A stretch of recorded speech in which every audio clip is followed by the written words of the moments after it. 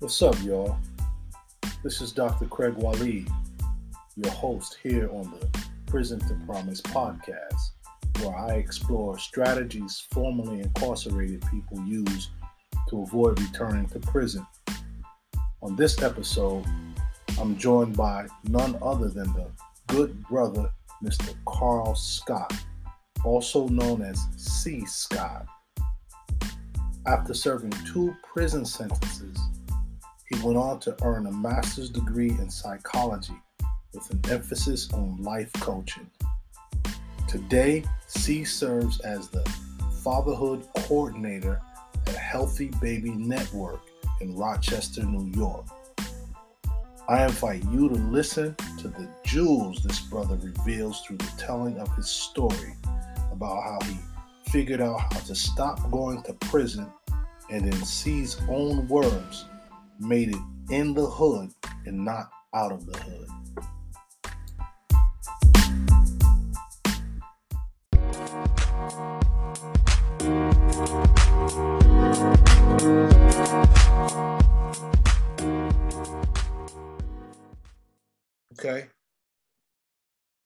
Okay, so there we go, man. And so, today I got with me brother Cee Scott out of Rochester, New York. Me and Cee go back to the old town. Cee, you still in Rochester. I done left Rochester, but I remember you from back in the days, from maybe when we were like in our early teens, late teens, running around the same streets. I don't think we ever hung out, but we knew a lot of the same people, And then I think in the 90s, I looked up, I'm in New York State Prison, and here you come walking through. And I think we was in the same penitentiaries for a little while before one of us got out and the next one got out. And so with that being said, man, I want to just ask you or invite you to maybe tell the listeners just a little bit about yourself, where you're from, your background, et cetera, et cetera. Gotcha. Okay, how y'all doing out there? My name is Carl Scott. Everybody call me Cee Scott from Rochester, New York. I'm 50. My birthday is actually in the next week, sometime the 10th. Congratulations. Thank you. I'll be 51. I'm an Aries. Shout out to all the Aries, out there. We here, so okay. But yeah, I'm from Rochester, New York. I'm from the West Side. And I'm from some streets called Jefferson and Bartlett. This is where I grew up. This is where I hustled at. This is where, actually I made a name for myself, in the city from that little area. Not that I'm proud of the name that I had made, but from then, it's just that everything happens for a reason. And my reasoning is, I was in the streets to see, and I see a lot of things that, a young man shouldn't have to see, growing up in the streets. I come from NWA time. So absolutely, it was just the start of everything that everybody with right now. I was there when it all basically started. And it's been hard. I ain't gonna say a hard life for me. I'm saying it's been a teaching life for me. I never lost. I learned from everything that happened to me. Absolutely. And I did my time in the streets. I hustled. I'm not gonna glorify it. You know what I'm saying? Took me to prison twice. Yeah. My first bid was 4 years. My second bid was five and a half years, yes, out of 7-year bid. And I came home in 2010. Before I left, I was trying to get out the streets, but I guess it was a little too late for me. At that time, I had to go through what I had to go through. So I went through, ended up with 7 years in prison. And at that time, there was a young fella in there, younger than me, in prison, and he was in college. And I was going through what I was going through, and I'm like, I don't know how you do it because I see how he's studying. And his name, he's from Rochester, New York. His name is Benjamin Flanders. He's an inspiration to me because he's the one that really pointed me toward that way. He said, it ain't hard. Okay, cool. So he told me to go take the entry exam. So And so I contacted the counselor and I, signed up for the entry exam. So I went and I took the entry exam for college, and I passed everything but the writing. And they gave me, instead of telling me I had to do everything over because they were so impressed with everything else, they told me to come back and take the writing, and they gave me the instructions of how they expected it to be. So in that time, I was in my associates. So all they basically wanted was the setup of how it was, the heading, the body, everything. Structure of the paper. Exactly. Yeah. So, and when I learned that, it was a wrap. I was in. Yeah. And so my first class was, art history. I got an A. So that turned me on to school right there, because when I was in junior high, I wasn't in the school. Yeah. So I ain't go to school. I ain't go to high school. I went to school high. That was a saying. Yeah. And that's what it was. Yeah. Which rapper said that? I can't recall, Yeah. We up there in age now. You can't remember all them things. Definitely. So it actually it was Method Man and Red Man on How High. That's right. That was it. So so I did all that, I went, did my associates through the prison system. Not to cut, sometimes I lose my train of thought and I jump over here and there. It's all good. Not to jump, but I did my associate starting from my influence was Benjamin Flanders from Rochester, New York, good brother. And so I got an A in my first class. Then from there I just went on and I graduated magna cum laude in my associates. And I was one of them that didn't like school. Yeah. And once I came home in 2010, finished at Canisius. Okay, Canisius College, yeah.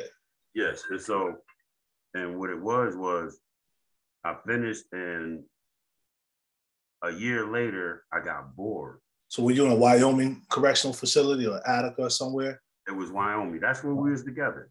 Okay. That's where we was together. Okay. So, and I came home from there 2010, March 11, 2010, and I finished my school. I just, I finished my school, got my degree, my associate, graduated in honors. Yeah. And a year later, I got bored. I had idle time because I was working for $8.50, $9.50 or whatever it was, $11.50 at that time. And I'm like, this ain't making it. And I'm not trying to go back to the streets. Right. I'm not trying to turn back. So I turned back to school. I got bored and went back to school and got my bachelor's. So, and then once I graduated 2015 with my bachelor's, I had, a little upgrade in pay, but I'm like, this ain't it. You know what I'm saying? Now I'm bored again. Yeah. So I turned around and went back and got my master's in psychology. Yeah. With the emphasis on life coaching. Nice. So I'm like, I say, yeah, this is it. I'm feeling this. And so got a job, got a decent job. And, I liked the work that I was doing. I was, they was the community, they hired a community, putting back the community in the work in the community. I worked for ABC at first. Yeah.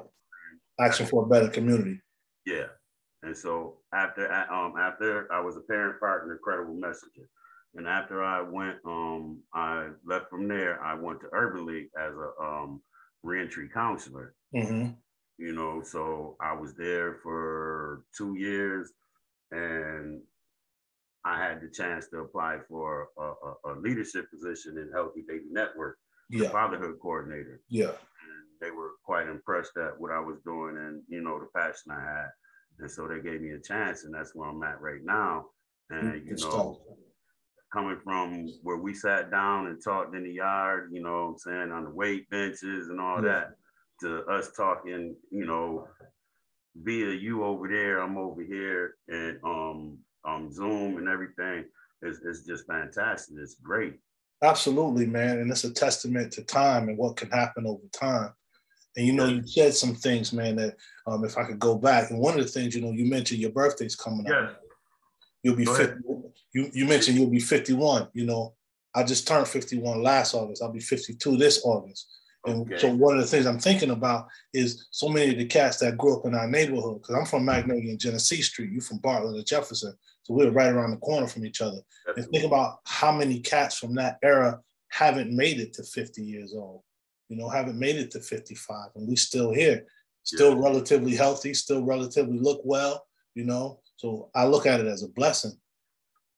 I do too. Yeah. I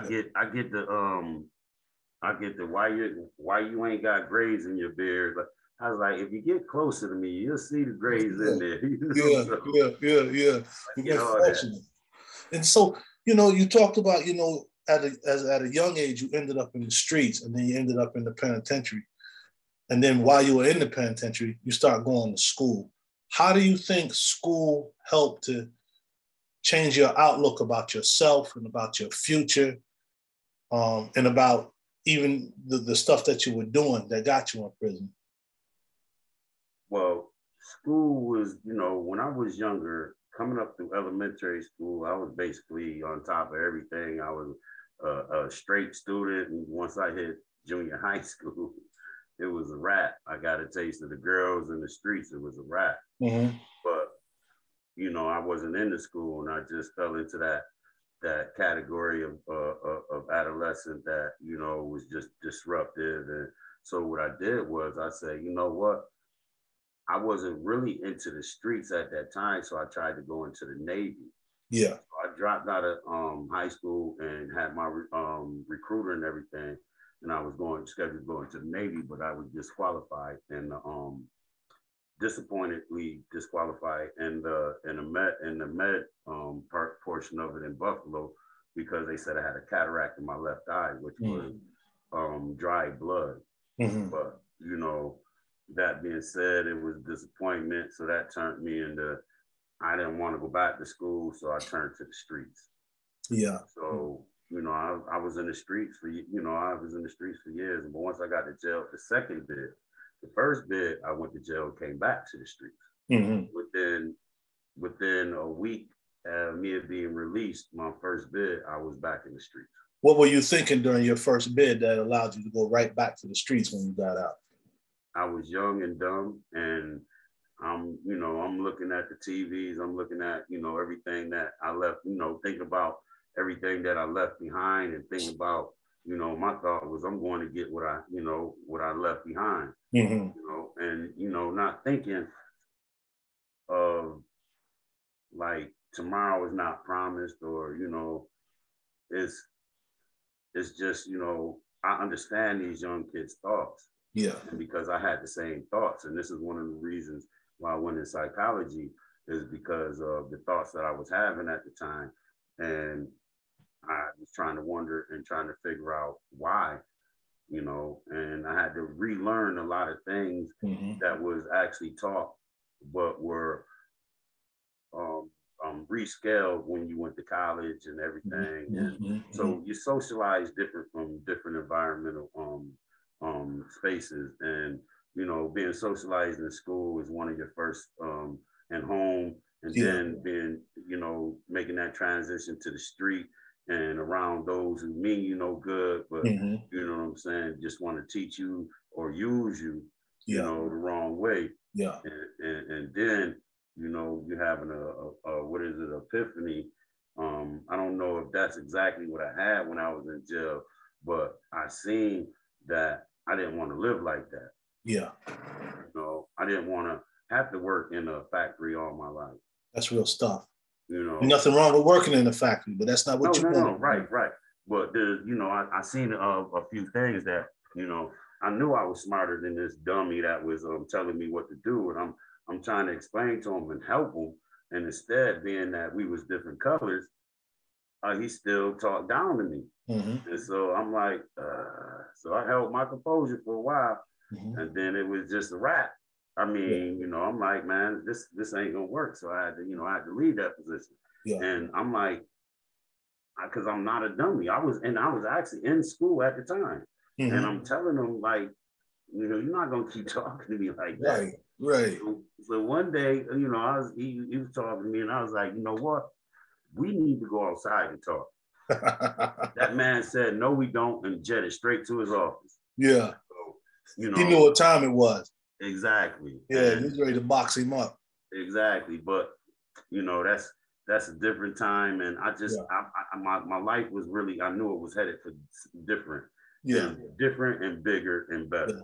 Yeah. Because what it wasn't, I wasn't, Kenny Braswell said it the best. He said, some of us are working for our peace, and some of us are working for our payroll. Mm. So as an older gentleman, I already worked for my payroll. Yeah. You know, so now as I'm older, it's not all about the money. Do I deserve what I get? Yeah. Do I want, you know, and, you know, do I think I deserve more? Yeah. But will I pursue it that way? No, because I'm at peace. Right. You know what I'm saying? I'm happy. I get up. I'm happy. I get up proud to go to work. Yeah. And I like what I do versus getting up, having to go listen to this person tell me what to do and what not to do at 5 o'clock in the morning. Yeah. You know, and I'm not a morning person. So, so you get to call your shots to some degree. Yes. Yeah. So, and you know, it's interesting, your story too, some of the things that you shared, man, about your academic pursuits, as well as about your attempts to go to the military. It is very similar to my own. You know, like coming out of high school, we moved off of Magnolia, Tennessee when I was 13. And we moved to Henrietta. And I ended up graduating high school out there, but I didn't know what I wanted to do. So I ended up enrolling in the Navy. Enrolled in the Marines. Couldn't make it in the Marines because I had caught too many assault charges. And then so I enrolled in the Navy. And the Navy is like, we don't want you, because I pissed dirty when I was in the Navy. So I came home and sort of like you, I just kind of spiraled out of control. Before you know it, I was getting high, I was fighting, I was robbing, I was stealing. Before you know it, I'm in prison. You know, but like you, I realized I'm smart. I don't need to be in this place. And I don't need to live towards what happens to most people that come into these places. And what I realized also being in prison is that the vast majority of cats that's in prison are smart. Very. You know, very smart. I mean, if we had in my class, one of the gentlemen graduated with what's the highest grade point average you graduated with? 4.0. I think he had a little higher than 4.0. Oh, yeah? Like yeah, so summa cum laude, yo, I'm telling you, he was, you know, when we was in prison and he graduated, they wanted him, as soon as he got out, to come to the school. Nice. You know. Nice. But then you got to think about it, you know, this brother, God bless the dead, went back to the streets. Mm-hmm. Everybody ain't, you know what I'm saying, equipped to handle certain things. Yeah. And sometimes folks don't have those supports either sometimes. True. And I don't know what type of struggles he had going home. Yeah. But then, you know, I heard he OD'd and I, you know, I felt sorry because he was an inspiration. He was the one that I had to go to. I gotta type this paper. It's a 5-page paper. You know, me and him, I'm like this. Right. So I had to go get him some cigarettes for him to type the paper up. Yeah, you write it and he type it. Yeah, so I can have it in time, because it'll take me 3 days to type a paper. Yeah. And we had to do it on a typewriter. Yeah, absolutely. Oh, a typewriter. Y'all didn't even have the word processor available. So yeah, he was a blessing. So, you know, I felt bad. Yeah, and there's a lot of brothers in prison right now. Got some of the most talented basketball players. You know what I'm saying? The most talented accountants, the most talented instructors. Yeah. That they all just took a wrong turn. But you know, the prisons, and not necessarily all of them took a wrong turn. I just say, you know, in the wrong place at the wrong time. Yeah. And some of them just probably didn't have the structure to help them make the right decisions too. You know, I think one of the things that's really big in prison that a lot of people don't acknowledge is poverty. A lot of men who are in prison, they come from impoverished backgrounds. So they wasn't always food secure, and didn't always have lights on and heat on and all of that. And sometimes I think things like that drive decisions that become criminal decisions, but it's really just an effort to survive. you know. Right. But that may not be everybody. That might just be a small percentage of them. Yeah, because you got some brothers that never had to go to the streets. Right. You know, come from a 2-family home, you know, parents a doctor, parents a lawyer, you know, never had to, but end up a gangster in the street. You know what I'm saying? And it's crazy because, like, you know, I would love to be able to sit down and really now at this point in time in my age and my education to really be able to talk to some of these brothers that never had to go to the street but chose to. Ended up where they was, you know, where they was at. Yeah, you know, absolutely. You know, I come from, you know, my mother, God bless the dead. I lost my mother and my father, so you know, I'm without. Yeah. So, but my mother, growing up, I was mad because I was the middle child. You know, God bless dad. My little brother passed on his motorcycle. So, you know, it's been, it's been crazy. So, and this was back in the day. So, but when I was growing up, I was a middle child. My older sister got what she wanted because she was the oldest and the female. Yeah. And things she needed. So, and then my little brother got what he wanted because he was the youngest, he was the baby. So I was stuck in the middle. Yeah. So I'm that mad child. Like, why, you know, but as I got older, everybody. Right. But as I got older and I turned to the streets, I was like, you know, my mother actually did the best she could with what she had. So, you know, with that anger, you know, I had to turn that into, you know, I'm in the streets now, I got a few dollars. Here go, Mom. You know, here you go, Mom. You know what I'm saying? Here you go. What you doing, you know, that you can give me? Don't worry about it. We good. You know what I'm saying? Here you go. So, you know, we got to, as kids growing up, these kids, there's a disconnect right now. That, you know, the respect, you know, the admiration, they don't look at the parents the same that we looked at ours. Yes, different. You know what I'm saying? Yeah, and because when my mother and my father, you know what I'm saying, somebody elder, not even just my mother, somebody elder told me to be quiet or shut up, I'll be quiet, shut up. Right. You know, now you know, I had even an experience with my, you know, one of my children. I'm telling them to be quiet. They just getting louder. I'm telling them to shut up now. They getting louder, like, yo, you got to go. Yeah. You know, because of, you know, before I, you know, do something that I, you know, because you're not gonna sit in my house. So I'm like, nah, you got to go. Yeah, I will. Okay, go ahead before I knock your head off the shoulder. Right. And then I regret it and you regret it. Exactly. Yo, so tell me this, man. See, when you got out of prison the second time, it sounds like you had your head on in a different direction and you were trying to get your life in order at this point. Yes, because when I was locked up, I actually held conversations with a bunch of brothers, and don't get me wrong, a couple of the COs. Yeah. You know, they was telling me, they was putting me on the businesses that they was, you know, they roofing business, this and that. And this is just the conversations we was having. And, you know, so Mr. Scott, so what you thinking about doing when you get home? You going back, you coming back to us?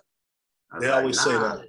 I was like, nah, because this is the second time I was with y'all, because this was my second bid in that jail with these officers. Wow. So I'm like, nah, I'm good. I'm going to get my credit right.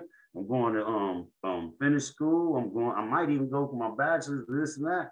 And it's like, all right. So I asked, and then the people, just like the people now, you know, when I came home, there's certain people I couldn't be around because anything they did, I would have been with. Right. So I decided that, you know, I'll see you here and there, but I just couldn't be with that because I got too much to lose. Right. You know, I had 5 years post release when I came home. I didn't want to go back. Right, right. You know, so I did what I had to do. I stayed there. They told me, and I had good PO. So my PO told me, if you want to do something, just let me know so I can cover my ass. Right. That penitentiary time hurt, man. Definitely. And the worst thing to do is come home and be idle, have idle time. Yeah. You know, the old timers used to talk about that. You know, the devil's workshop is idle time, idle mind. Exactly. So when you got that idle time, you think about different things, and you know, you try to think that, I could do this and get away with it. Nah, you got to do things that, you know, you're comfortable. You know, even just if it's going to the library to look up something, like you did it when you was in jail, you went to the law library. Right. You know what I'm saying? You know, a cat even if said, it's, go ahead, go ahead. No, finish, go ahead. Yeah, a cat said I remember a cat came into the penitentiary. I think it was Wyoming before I got out, and he was talking about how he had been out for like 5 years or 10 years, and because he was programming still, he was still programming in the street like he was programming in prison, still going to the library, still on schedule, still doing things that will keep him in place instead of out of place. You know? Right. So he knew the structure. Yeah. He used this structure that he was comfortable with, and he brought it home and used it to help him, not to hurt him. Right. See, a lot of brothers, that structure, they, like me, that structure I did not like. I don't like to be told when to eat, sleep, and use the bathroom. So, my first thing when I came home was 3 o'clock in the morning. I'm outside walking up and down the street just to, look up at the sky. Like, I ain't been out like this time for a long time to where I can walk. I walk to the corner, look down the street, I'm like, man, this is where I need to be. This is where I'm comfortable. I'm not comfortable sleeping in a bunk bed or sleeping next in a cube next to 59 others. Absolutely, or in a cell or whatever it is. Yeah. Absolutely. So who or what were like some of your main supports when you got out? Like, what really helped you get your footing right once you got out? Were there like certain people, certain events, what was the structure like for you? My structure, when I came home, I got with my ex. Got with her. She was my structure that really, because of her job and where I was coming from, I couldn't embarrass her or do some shit that costed her job.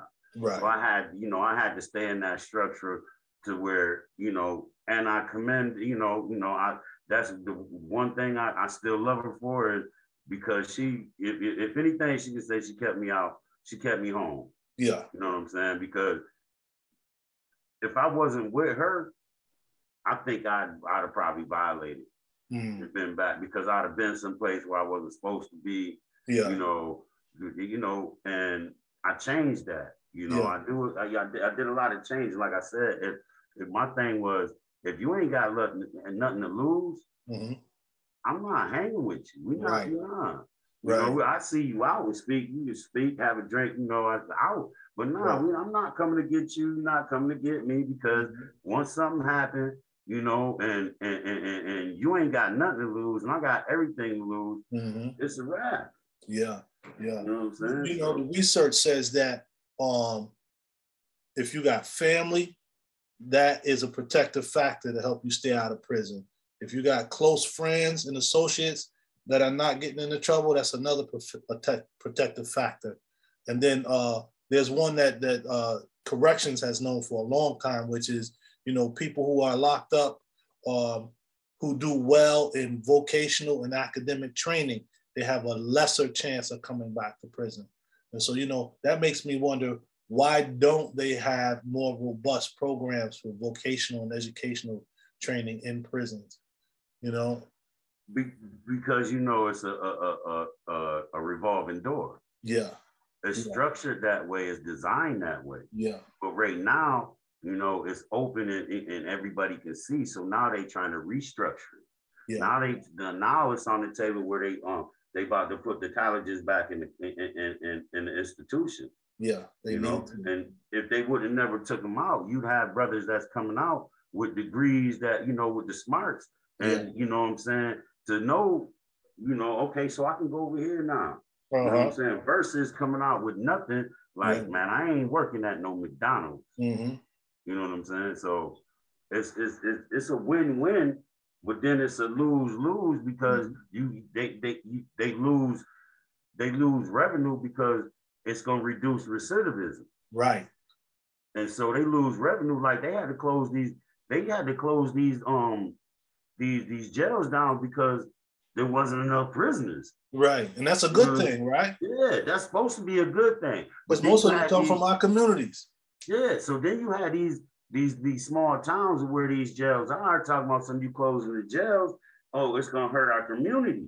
Oh, this is where our revenue come from. So what they really saying is, y'all need to stop these jails back up. Yeah. You know what I'm saying? Yeah. How but about then that? At the same time, you got to ask, stock them up with who? Right. Like what? So now you saying that you want to be the same thing that was happening beforehand to happen again. But it's not going to happen because there's too many cameras, too much, the ability to like you where you at. I'm in New York, you down, you in the, I'm jealous, but you down. So, we can still communicate. Absolutely. Before there was no communication, but through mail or phone. Right. So this is open. There's no more hiding. Right. It's open now. And yeah. There's this movement called decarceration. They're trying to decarcerate, trying to lessen the amount of people that's in prison. And then it makes me think about what is it, the 13th Amendment that talks about slavery is abolished in this country except when somebody is convicted of a felony. It wasn't, yes, and it's modern day jail is modern day slavery. Yes, don't sir. Get me wrong, because they force you to work for a dime. Yeah, 11 cents. Yeah. 22 cents was the highest. Was the highest level you can get. You balling. You can buy some deodorant. You can buy some, and something to eat, some peanut butter and jelly. Yo, it used to kill me, see, when I saw dudes go home and then they would come back and then maybe go home and come back again. And every time they come back, they was like, yo, let me get some deodorant. Let me get some soap. Let me get some soup. And I'm like, damn, you had Wegmans and Walmart and all these other stores that were out back then. You could have, got you a little panhandling job, something, a little squeegee job, something, anything. Bro, you have way more than back with no money. Nothing. And toe up. What is you doing? What did you go home to do? Right. You know what I'm saying? That's important. What are you doing? What's your why? You went to home to do the wrong thing. That's why you back with nothing. Yeah. You know what I'm saying? So it's your own fault. But don't get me wrong. I bless you. You know what I'm saying? Here you go. Yeah. But other than that, man, won't come back. Yeah, because you come back again, I ain't got nothing for you. Right, I'm still man. here. I'm trying to live. Right. What do you think? Hold up. And you left, came back, left again, came back, and ain't sent me nothing while you was in the street. Not even a stamp, yo. Right, but now you asking for something. Yeah. I had a friend from high school like that. He was in, and he went home. He was like, yo, I'm gonna write you, I'm gonna send you some money, yada yada, hoopty hoop. And like maybe a year later, he coming back on a violation. Yo, what's up, C? Yo, can I get some? I'm like, man, I can't help you, man. You said you're gonna write me. I'm looking forward to that. You said you're gonna send me something. No, bro, you busted. And then he still went home before me. And then when I finally got home, he was toe up. He was basically panhandling, panhandling, looking dusty and scrappy. A lot of brothers' minds ain't equipped for jail. True. And even if it is, man, you and I know them places break people down. Not many people come out of there the same, especially if they end up in the box or something. Especially if they ain't got no support. Right. That's the biggest piece. If you got support, you can make it through. Yeah. You know what I'm saying? You're gonna be a little messed up, but you can make it through. You know what I'm saying? If you ain't got no support, you at the will of the jail. That's true. And then you need that support when you come out too. You know, but at the end of the day, you got to have your mind made up. Like you were talking about you had your mind made up. You wanted to do something different. You didn't want to go backwards. You wanted to go forward, Right, because my whole life, every time I took 3 steps back, forward, I had to take 2 steps back. But the whole thing is, as my favorite saying is, I never lost. I learned. Yeah, I like that.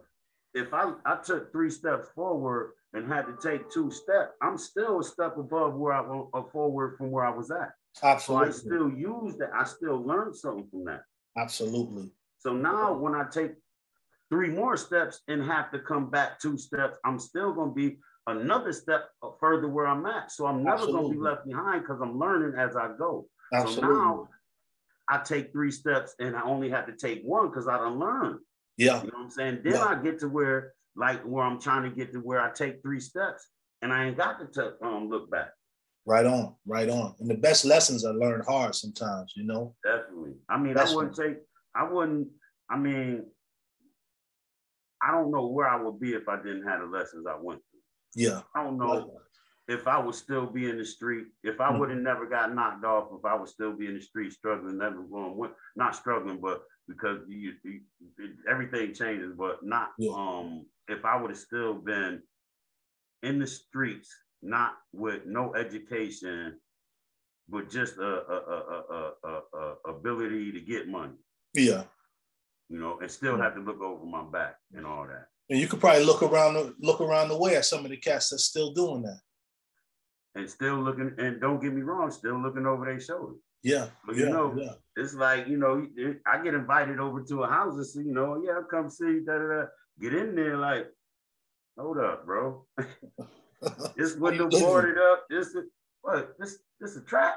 Yeah. This is my trap. Nah, man, I'm out of here. Yeah, absolutely, man. Absolutely. I'm out of here. You know, in large part, that's why I left the area, man, to get away from all that I was familiar with, man. You know, start over, sort of like a plant. When you take a plant out of an old pot, you put it in another pot, and you move it in another room, you know, it tend to grow a little more. See, and that's what that worked for you. So that you know, that's a blessing. Yeah. Me, I couldn't leave. Yeah. Because most you still repotted yourself, so exactly. to speak. You still repotted. I ain't make it out the hood. I like to think I made it in the hood. Yeah. And I used the networking, and though, you know, not everything not everything is about what you know, is who you know. Always. You know, so I have a lot of good friends, a lot of friends that point me in the right direction, a lot of friends that have bent over backwards. Of, you know, I got a lot of friends, a lot of support. People have seen your evolution too.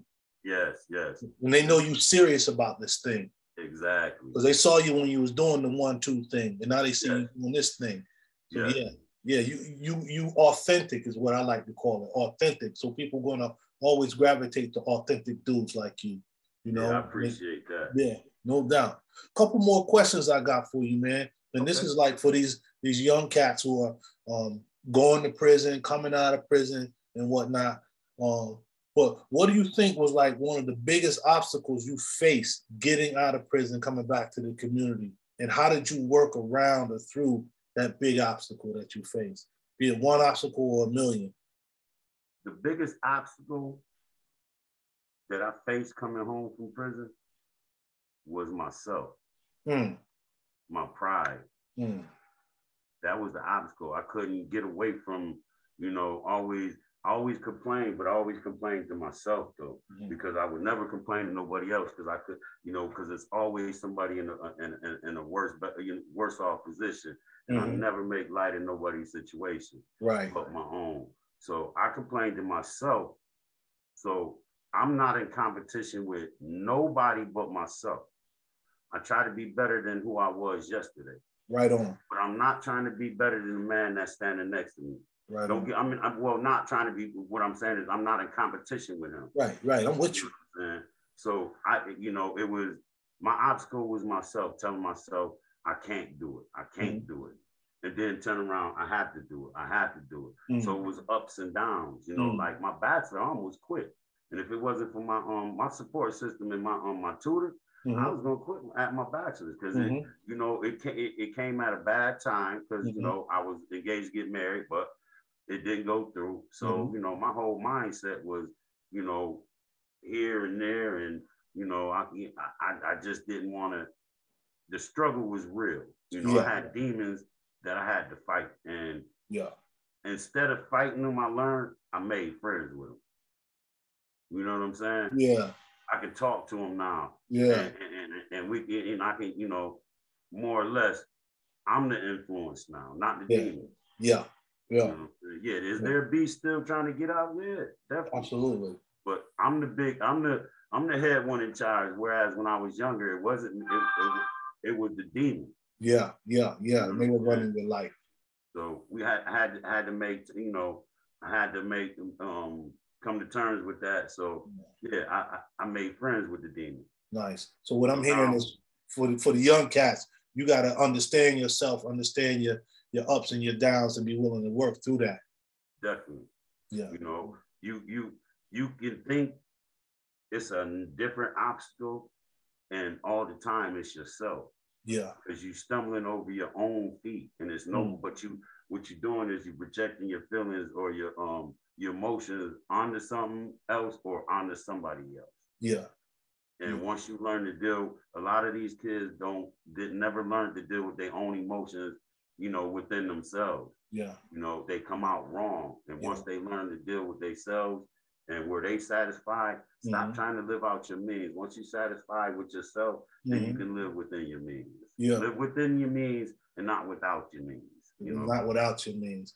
That's a heavy piece, man. And, I think a lot of being able to live with oneself or recognize oneself in today's society is such a challenge because of all of the distractions we have, primarily these phones and, social media and, just the way the world is today. I think it's difficult for people to pay attention to themselves. But at the end of the day, that's what we got and that's what we need is that self-awareness, that self-knowledge, I think. So, thanks for that piece, man. That was definitely something to put in the pipe and smoke. You heard? Definitely.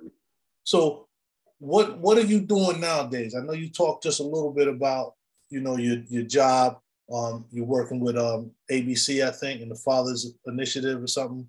No. I'm a fatherhood coordinator over at Healthy Baby Network. Okay. Cee was my first job. Then I moved to Urban League. Now I'm at Healthy Baby Network. Okay. I'm attracted to not-for-profits. Right on. They work with the community, and that's where I need to be. Absolutely.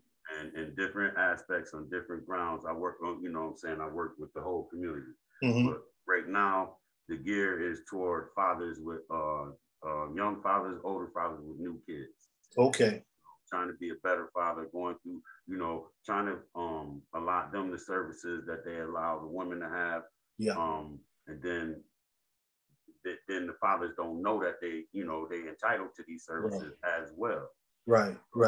And I advocate for them in court, child support court, wherever, if whatever I can do for a brother, that's what I'm trying to do. I'm trying to make a better brother out the brother.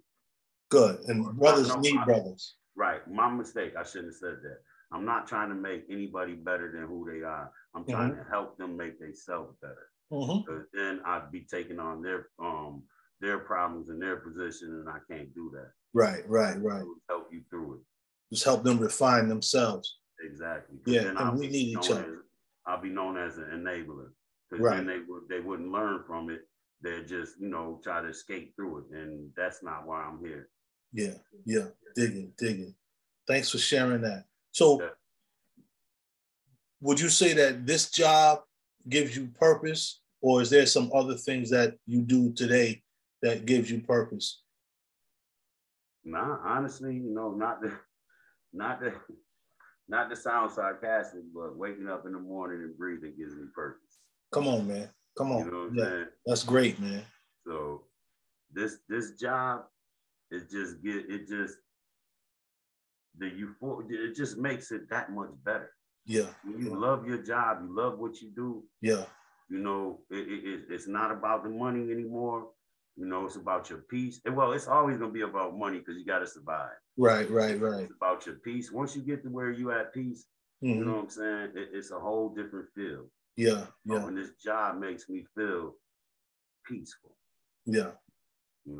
Yeah. It gives me a euphoria of knowing that I help somebody. Just I'm helping not just that person, but that extension of the person, which is the person's child.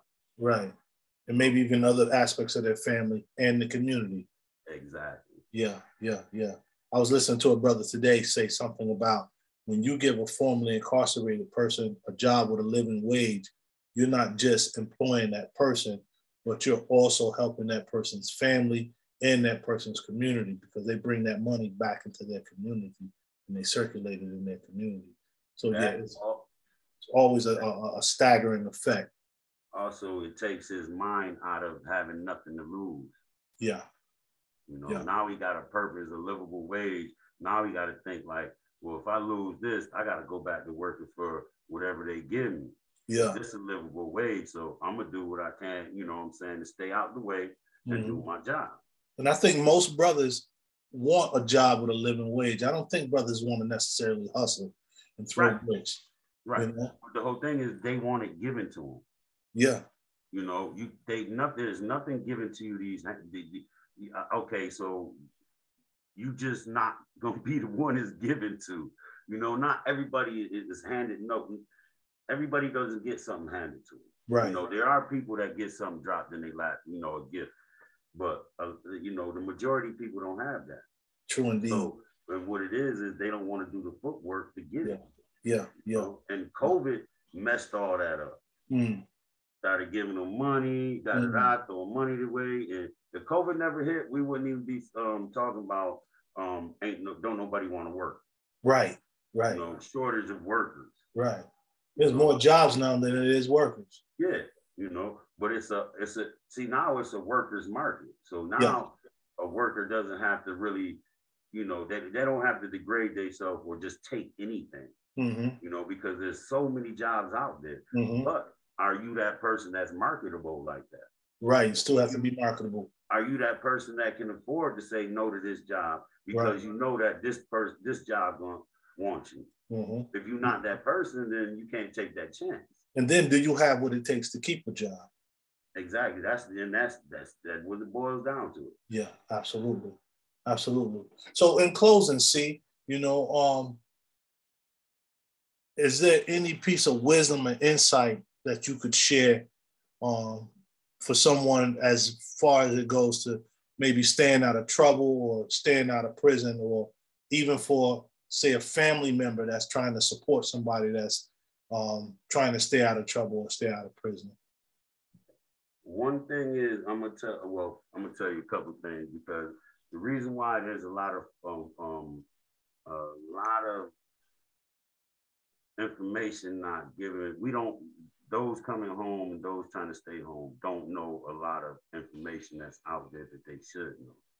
So with that being said, they're gonna have to do their due diligence and find out, because not everybody is going to tell you. If you go into a store and they got one thing right here that's $10, and they got the same thing over here that's $30, and you go over here to the $30 one, 9 times out of 10, they're gonna let you buy that $30 one instead of telling you it's a $10 one. So with that being said, you got to change the way you think. You know what I'm saying? You got to, okay, I see a $30 one. Before I purchase this, let me look around and see if there's anything else. Just don't go straight for something, because it's not always as, you know, good as what it seems. You know, you can buy that $30. That could be your last $30. Yeah. And then you walk past and be like, oh, I could have got this for 10, and say, oh, can I bring this back? And they be like, no. Yeah. All sales are final. Right. No refunds, Jack. Right. So with that being said, to survive in these streets, my advice would be, you know, I survived in the hood. You know, I never wanted to make it out the hood.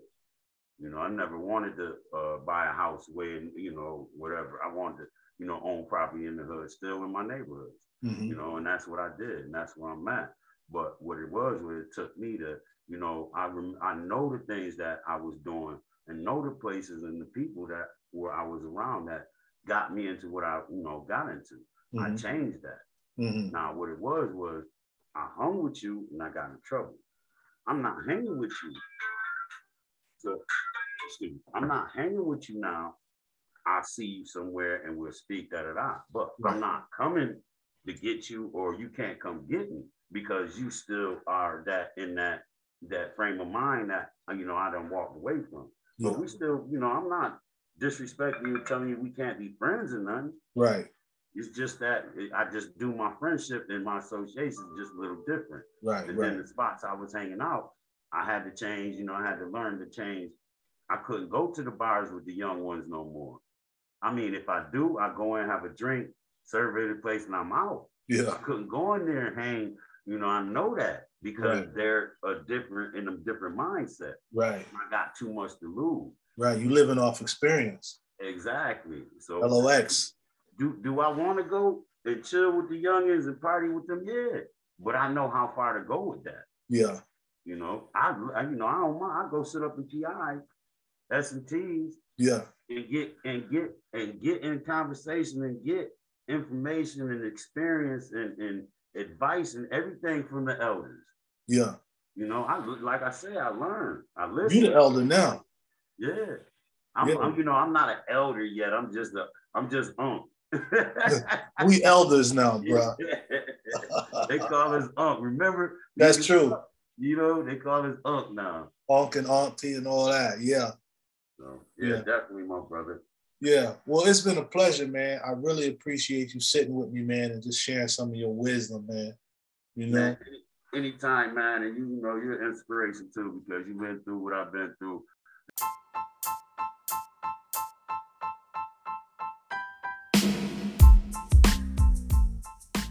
Yeah, I forgot to get C to leave his contact information. So if anyone is looking to contact Carl about Healthy Baby Networks, you can reach Carl at lowercase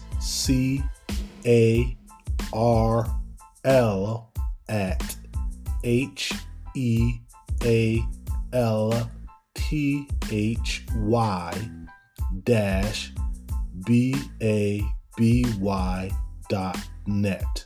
That's Carl at healthybaby.net. Peace. Hope to see you next time.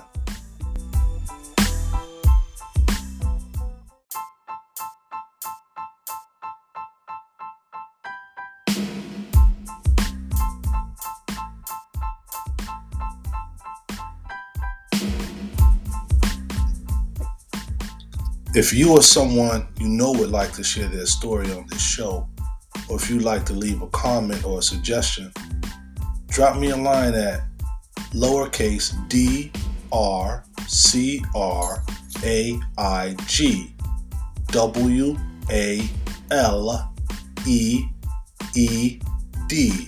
D as in David, at gmail.com. That's Dr. Craig Waleed at gmail.com. Thank you. Peace.